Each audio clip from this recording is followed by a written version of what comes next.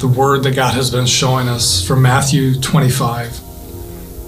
It says, when the Son of Man comes in his glory and all the angels with him, then he will sit on his glorious throne. Before him will be gathered all the nations, and he will separate people one from another as a shepherd separates the sheep from the goats. And he will place the sheep on his right and the goats on his left.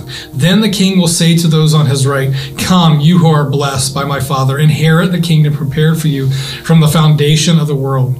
For I was hungry, and you gave me food. I was thirsty, and you gave me drink. I was a stranger, and you welcomed me. I was naked, and you clothed me. I was sick, and you visited me. I was in prison, and you came to me. Then the righteous will answer him, saying, Lord, when did we see you hungry or feed you, or thirsty and give you a drink? And when did we see you a stranger and welcome you, or naked and clothe you? And when did we see you sick or in prison and visit you?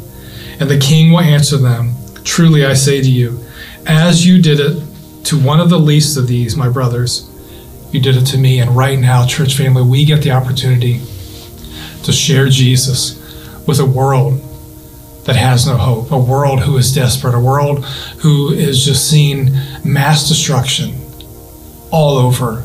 We get the opportunity right now to be light in darkness. We get the opportunity to share truth.